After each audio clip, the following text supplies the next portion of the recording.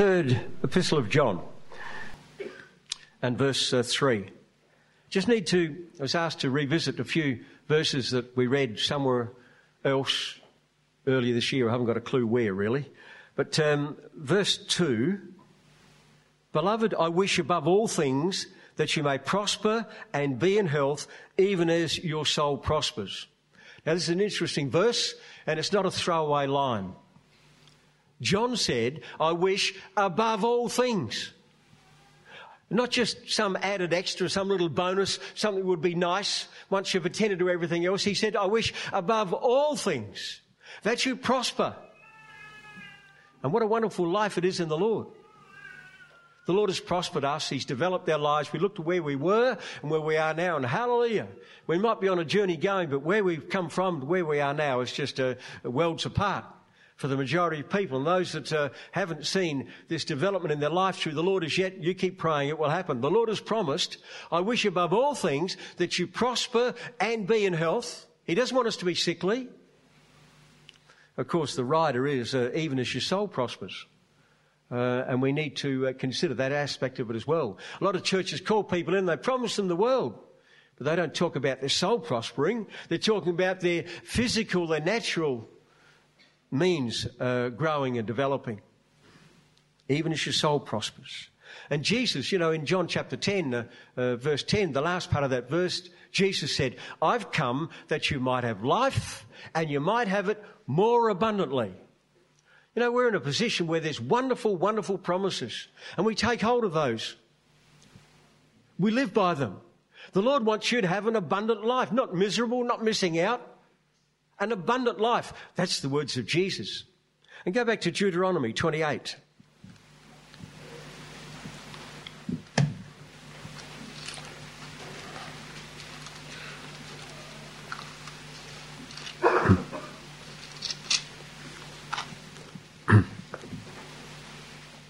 Verse 2,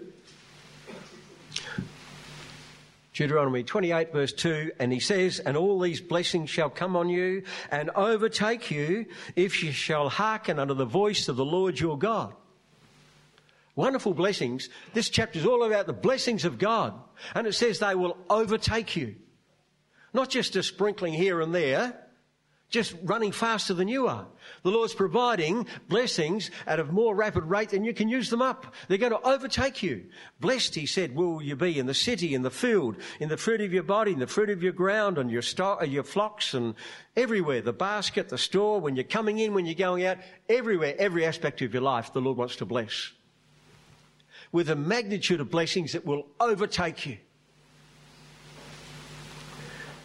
Verse 13 says, the Lord shall make you the head and not the tail, and you shall be above only and shall not be beneath. If you shall hearken unto the commandments of the Lord your God, which I command you this day to observe and to do them. The head and not the tail. Our Bible, the Word of God, is full of magnificent promises for you and I about our life. It's not just about the world to come. It's about the life now, an abundant life, a blessed life. We need to be aware of these verses, and we are. The problem for some people, of course, is they're the only verses that they look at. We don't want to put them to one side. We want to gourmandize these verses. This is the promise of our loving Father. He wants to bless you. Verse 15, of course, it says, but. Right? If you don't listen to the voice of your God, you're in trouble. And again, he wants to bless you above all things, even as your soul prospers. And we must walk according to the word of the Lord. And if we do, these blessings will be uppermost in our life. Let's go to Psalm 1.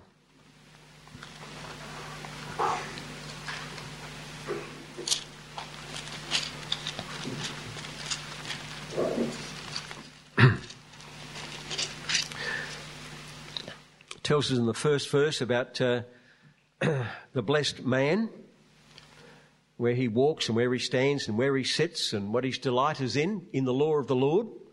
He loves to read his Bible. He, she. They love the fellowship. They love to listen about the words of the Lord. In his law does he meditate day and night. We don't go on holidays in our thoughts about our Lord. But verse 3, this blessed person shall be like a tree planted by the rivers of water, that brings forth his fruit in his season. His leaf also shall not wither, and whatsoever he doeth shall prosper. And here's his word again. The Lord's talking about prosperity for us. God wants to bless us. We should expect it. We sing choruses, he lifted me up from the deep miry clay. Once I was lost and now I'm found. These are just marvellous thoughts that we sustain ourselves with all the time. We're seated in heavenly places. Chorus 74, life is wonderful. And so many churches get onto these thoughts. They finish up with a prosperity doctrine.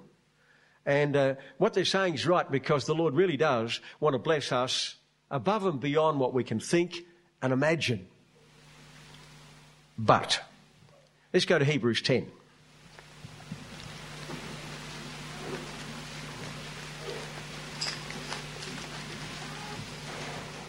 No, it's 38, just for the sake of time.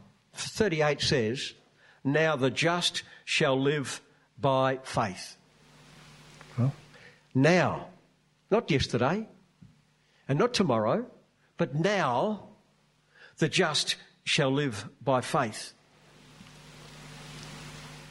And that's what I want to think about tonight, living by faith. We surround ourselves with many things, many comforts. We have all the trappings in the house to wash the dishes and the clothes and water the lawns automatically, and if the people still do that sort of thing, it's not what we do in Cooper Pedy very often. But people have all these home comforts and conveniences. People have got all their investments. People have got properties. People have got superannuation funds. The headlines in the paper yesterday, super funds doubled in the last couple of years or something. Everything's going wonderfully well. People have organised their retirement. They bought a place somewhere and when they're not able to work, it's all set up so they can maintain the same sort of lifestyle.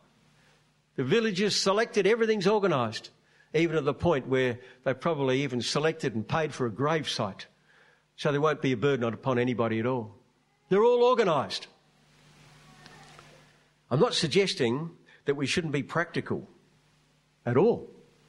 We should be responsible. But how much time should we be spending looking after the future? Now, the just shall live by faith. The very mechanism that the Lord's given unto us to live spiritually, it seems to me that we spend most of our life fighting against. If you want to live spiritually, you live by faith. And we spend so much of our time and effort surrounding ourselves with the things of this world to be prosperous and settled so that we don't have to live by faith anymore. It's crazy. Romans 12, verse 11, it says, not slothful in business. Of course, we must be diligent in all that we do. Not slothful in business, fervent in the Spirit, serving the Lord. Three things all mixed into one little verse there. Talks about our life, our working life and what we're doing and our planning and our preparations, all that sort of thing. We shouldn't be half-hearted about anything at all. Don't be a slacker. Well, you might be without a shovel soon. Not slothful in business. And some people, well, they're not quite getting it. They think, oh, well, the Lord will provide, so they don't do anything. I'm not for a moment suggesting that we shouldn't organise things. We should. We should be very careful and thoughtful about all that we do. But tonight we're just considering this fact that many of us spend a lot of our time making sure that we don't have to live by faith anymore. When I'm weak, that's when I'm strong. When you have to rely upon the Lord, that's when when you're going to get the victories. If you've got nothing to overcome, how can you be an overcomer? And if you're not an overcomer, you're not going to make it into the kingdom of heaven. And we want to organise our life so there's nothing more to overcome. It's crazy when you think about it.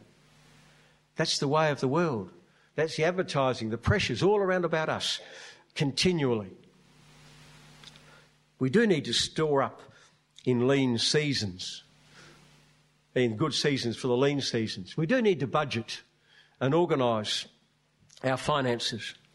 Somebody read Colossians 3:23, whatever you do, do heartily as unto the Lord. And whether it is with our things that we have, or whether it's spiritual things, we should be dealing with them in a proper manner. We shouldn't be lackadaisical at all. I don't see how anybody can be all sloppy in one part of their life and 100% flat out spiritually for the Lord. It'd be a split personality to do that. We ought to be diligent and focused in all of our life, every aspect of it. How do we exercise faith? And it's just a word. Christian circles talk about faith and trust and prayer, and sort of really doesn't mean very much to many people. I'm not talking about, you flick the switch and you expect the light to come on. You have faith the light's going to come on, or you have faith that when you get into the aeroplane that there's a computer up the front which can guide you to the destination, and if the computer fails, that there's a real person there and that he knows what he's doing to bring the plane down safely. I'm not talking about that sort of faith. I'm talking about your faith between you and the Lord. Some of us here this night are really looking to exercise faith. Maybe there's some here with severe diseases or illnesses or sicknesses. Or maybe not quite so serious, but quite troubling. And we need to exercise faith to overcome this. Do we really believe that we can be healed from it? Some of us have got maybe financial problems. Maybe we need faith to ask somebody to marry us, or to accept a proposal for marriage, or whatever. These big things. We need a bit of faith. We don't know what the future holds for any one of us in our life. We look to make plans in so many ways, and we've got to put it to the Lord and step out in faith. If you know what you have to do, well, there's no faith involved. And here we are, nervous Nellies, and that's the way it's going to be till the Lord comes back, because we have to continually now live by faith. We need to extend ourselves to witness. When was the last time you witnessed to somebody? I dare say that everybody in this hall wants to witness. But I suspect there's quite a number of people that were very much like I was when I first came to the Lord, too nervous to witness to somebody. When was the last time that you gave a pamphlet to somebody with the confidence? Go up, I'm going to give this person a pamphlet to invite them. When did you maybe think, I'd like to witness to this person, somebody I know, and you want to go to their house and give them an invitation or a pamphlet or a DVD or whatever, and find a bit nervous to go and do it? Don't say these things to put anybody down. Hey, for all of us, we're all in the same boat. I guess some people are extroverts, and it's no great thing for them to go out and knock on somebody's door. They just revel in it. For other people, for the majority of us, that's a bit nerve-wracking. Not easy for anybody. I wonder, we were talking about Elijah last night, was it? And the child died. And Elijah had to go in, and he stretched himself on the child and so on, and the child raised from the dead. I wonder how Elijah was feeling at that stage. Do you think that he thought, this is no worries, I can do this? But do you reckon he went in there with a bit of trepidation? Everybody was expecting Elijah was going to raise up this child, hoping that he would. Hey, but the pressure was on Elijah to step out in faith. Same thing happened to Elisha, didn't it? New Testament, we read about Peter and Tabitha, Dorcas. Everybody's here. They call for Peter because this lovely lady, they all love her, and she died. And they call for Peter. Peter could have said, well, what do you expect me to do? He could have put a half-hearted prayer in. He was under the blowtorch at this time. They were expecting him to exercise faith to raise up this woman. Just because he was Peter didn't make it easy. He had to exercise faith, and so do you and I all the time. I guess we expected of Jesus with Lazarus. Lazarus come forth. He said, Father, I know my Father has heard me, and it was there, but that was Jesus Christ, the Son of God. He tells us to walk in his shoes, and we balk a little bit. Hey, can I do that? We know it's there. How often do you pray and you're a bit half-hearted? Maybe not really expecting what you're praying for to happen. The just shall live by faith. Now, when I was in Bali, there was a man, Robert. He's about my age. He been to a seminary or theological college for many years. And anyway, he was baptised last July, and he went back to Flores. And then recently he was very, very sick. They flew him back to Bali, and they had to hurry up in the car to get him to the hospital because they didn't think he was going to live. And they had to take him to another hospital to change his blood, and his son-in-law had to go to the ATM to pull money out of the bank before the hospital would take him to the other hospital to get the blood transfusion. That's the way it works. You have no money, nothing happens. And then he was transported back to the hospital. They asked me to come in there. Now, this man they're saying that he's not going to last very long. His daughter was there, and she was terrified. She's been in the Lord for 18 months, just a lovely young sister. Her husband was there, and he's worried about his father-in-law, worried about his wife. That man's mother was there, and they're all, what's going on? There was 2 other visitors there. One was a pastor from another church, and his wife. And Teddy and William and I went there, and I'm in the middle of all this, and they're saying, do something. The just shall live by faith. Just put your hand on somebody, just pray, just a gentle little prayer. Or you're looking to exercise faith.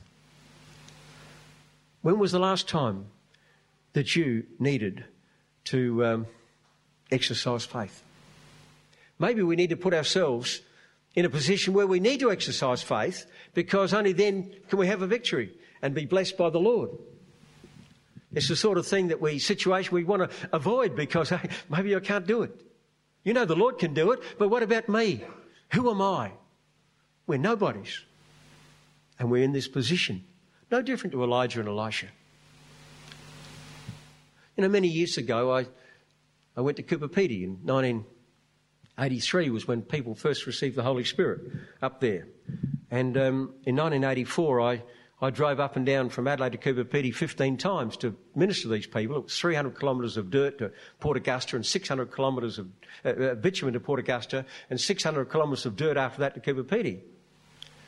And wonderful blessing to minister to these people, but it was a bit heavy. What am I going to do? And I couldn't leave them. And so I left. I had a couple of partners and I had a dozen people working for me here in Adelaide. And I left and I went to live in a hole in the ground in Cooper Pedy. And a woman working with us, a woman 20 years older than I, she said, "What's going on, Deane?" I said, "Well, these people have received the Holy Spirit and I need to care for them." And she said, "There must be another agenda. Nobody would leave the substance for the shadow. What are you doing leaving my home, my church, my family, my business?" Everything was here in Adelaide. And to leave it to go out there in the bush with a small little town and everything, I don't know how. It wasn't me. It was only the Lord's faith within. The faith is the gift of the Holy Spirit, one of the fruits of the Spirit. And we look back, all of us look back in our life and think, how did I have the courage to do that? If you look at it, maybe you can't do it. But we just stepped out in faith, and it's been wonderful blessing for Val and I over all of these years. You've stepped out in faith. You stepped out in faith when you got baptised. You had to humble yourself and come out before everybody, and you got baptised. I know the day that I was baptised, there was a number of us baptised that day, and there's another brother and I, and we're in the change room, and we got changed. I didn't even have the courage to speak to him before or after the baptism. I was petrified what I was doing, so nervous. And we got changed after the baptism, and he went out, and I was in this room, and I didn't dare come out of the room till the whole hall was cleared. Just terrified about what I was doing, and hey, this was a real step in faith. To leave the Catholic faith that I was in and to get involved in this. Not a light thing. But it's these heavy moments which are the making of every one of us. And all that we're talking about tonight I guess there's many promises of the Lord. We read those verses, didn't we, about the Lord wants to prosper us. And he does in every way. But don't ever let yourself get into a position where you don't have to live by faith anymore. If you do, my advice is to make some adjustments. Get rid of a few things, change your circumstances or whatever, so that you do have to live by faith. Otherwise you might miss out. Horror. Of course we want to be comfortable. Of course we want easy street. That's what we work for. I worked at General Motors for nearly 10 years, and I got a promotion. I finished up in the internal audit section. And the idea is you check everybody's work and you've got to write up a report at the end of the month. Now, that was the worst 6 months of my working life, I reckon, because in the internal audit section, you've got to write up all the errors you find, and you go to lunch with the guys that you're working with, and then at the end of the month, you've got to write up all their errors. You find something that they've done wrong, well, you want to tap them on the shoulder and say, hey, you should fix that up.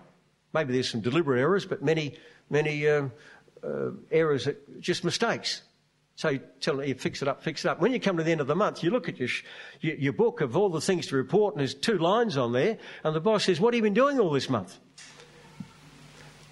Was the promotion good or bad? Let's go back to 1 Kings chapter 3.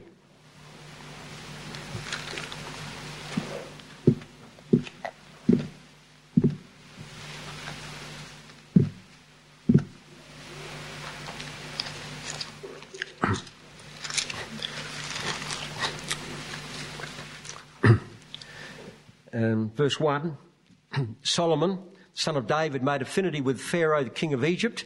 He took Pharaoh's daughter and brought her into the city of David until he had made an end of building his own house and the house of the Lord and the wall of Jerusalem round about. So he's doing a great job. He's building the wall of Jerusalem for fortification. He's building the house of the Lord. That's all great, but before that he's building his own house. Before that he's making affinity with Egypt, where they'd come out from. It says, only the people sacrificed in high places because there was no house built unto the name of the Lord until those days. And Solomon loved the Lord, walking in the statutes of David his father. Only he sacrificed and burnt incense in high places. And the king went to Gibeon to sacrifice there, for that was the great high place. 1,000 burnt offerings did Solomon offer up upon that altar. So Solomon's the king. Renowned, the son of David, who was marvellous king. And what a privilege for Solomon to have a father like that. He's trying to do the right thing. He's trying to keep his society together. He's making affinity and compromises all around the place so that the whole society can be in peace and there's no arguments, no domestic strife or anything like that. So he's involved in the Egyptians, and he's got the people with the different places of worship, all the different churches, and he goes here and he goes there, and he offers 1,000 to show he's really, really spiritual man, 1,000 burnt offerings. But, verse 5, in Gibeon, the Lord appeared to Solomon in a dream by night, and God said, ask what I shall give you. Solomon, you're trying to do the right thing. What do you need? What is it that you want? And Solomon said, you have showed unto your servant David, my father, great mercy, according as he walked therefore before thee in truth and in righteousness and in uprightness of heart with thee. And thou hast kept for him this great kindness, that thou hast given him a son to sit on his throne, as it is this day. So, Lord, you've done a marvellous thing. You've honoured my father because you gave him the son, me, and I can continue on the dynasty. And all hail to King David. That's just wonderful. Verse 7, and now, O Lord my God, you have made me, your servant, king instead of David my father. But I am a little child. I know not how to go out or to come in. Now, I wonder how all the people in the kingdom viewed Solomon. He was the king. He was the one that could do whatever he wanted to do. He was the one who offered 1,000 burnt offerings. He was their hero. He was the one that was respected. And inside himself, he was blubbering jelly. He says to the Lord, I'm only a little child. I don't know how to do this job properly. I guess that's the case with many of us. The Lord says, you're his child. You're his blessed, loved child. And you don't see yourself that way. You see yourself, I don't know how to go out or to come in. I don't know how to walk in faith. I don't know how to organise my life. I don't know how to make decisions. Well, just the same as the Lord came to Solomon, he'll come to us as well, and he'll bless us. Verse 8 says, your servant is in the midst of your people, which you have chosen, a great people that cannot be numbered nor counted for multitude. Give therefore your servant an understanding heart to judge your people, that I may discern between good and bad. For who is able to judge this thy so great a people? Now, Solomon says, Lord, tell me how to know the difference between good and bad. Well, surely that's pretty simple. Good things and bad things. It's pretty plain. But I suspect that the edges between good and bad was pretty blurred to to Solomon, the same as it is today. He was trying to do the right thing, but he found himself offering on these high places. He loved the Lord God of his father David, and he's out there 1,000 burnt offerings on the great high place. He didn't know good and bad. And that's what it's like for us. An apple. It might be a fresh apple, or it might be a rotten apple. Sport. It's great to watch sport and to see God-given talents on display. And we get involved and then we find that the games clash with our meetings. Is sport good or is it bad? There's a downside to all of these things. Money. Everybody's got money problems. Everybody's got money problems. For some people it's not enough money. For some people it's too much money. Everybody's got money problems. And when people pursue this prosperity doctrine, the righteous, the blessed man is going to be prosperous. And when they pursue that, they'll finish up in trouble. I remember many years ago, there was a red-headed Irishman that Val witnessed to came along, and he had a Spanish wife. And anyway, some might remember the gentleman. But he witnessed to another man who was he'd been through a college and he was a Baptist minister and he was selling real estate. And he said, there's so much money in real estate. I'm working on this for 3 years, and in 3 years I'll be set up and I'll never have to work again. In 3 years I'm making money hand over fist. I've got the church, I've got my house, I've my car, and in 3 years I'll be right. I'll be set for life. I spoke to him at the end of the 3 years, and he said, real estate's still going gangbusters, and another 2 years, and I can help a lot of other people, and that'll be it. He never left that career. He had money problems. He had too much money. For some, it's the other way around, and haven't got enough money to buy their tucker. Not sure where the next feed's coming from. It's a problem for all people. Success. Do we want success? We need to be careful. Is success good or bad? Achievement. You try and you're ambitious and you achieve. Is that good or is it bad? Solomon said to the Lord, please teach me how to discern between good and bad. It all looks sugar-coated and glossy, it's great, but is it good or is it bad? We've got to keep our eyes open. We like comforts, we like conveniences. We have to watch out we don't become soft and lazy. You finish up the cry back in the 90s, was it? Greed is good. And it turns us to Isaiah 5, of course, which we don't need to turn to, but where Isaiah 5 verse 20, where it says that they'll come where they'll call good evil and evil good, and they'll put darkness for light and light for darkness, and put bitter for sweet and sweet for bitter. Don't know what's good and bad. It seemed pretty plain when you read it, but that was a good request from Solomon, wasn't it, to the Lord? Teach me to understand what's good and what's bad. Some of the things that you might think are good, promotion and success and in your career and job promotions, all these sorts of things, it may be, but watch out. We've got to keep our eyes open. Of course we want to prosper. Of course we want to get on. The Lord said, even as your soul prospers. He wants it above all things. He doesn't want us to be missing out and miserable. He doesn't want us to be beggars. He wants us to be happy. He wants us to be growing, developing. He wants us to be a testimony to all the people out there. And I see many churches appealing to people to come in because they've got good shows, they've got entertainment and prosperity. That's all they're putting up for people to see.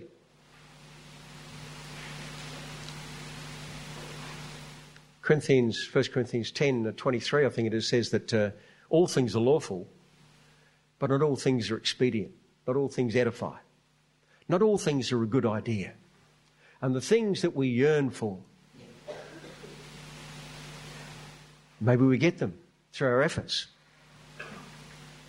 are the things which stop us from having to live by faith.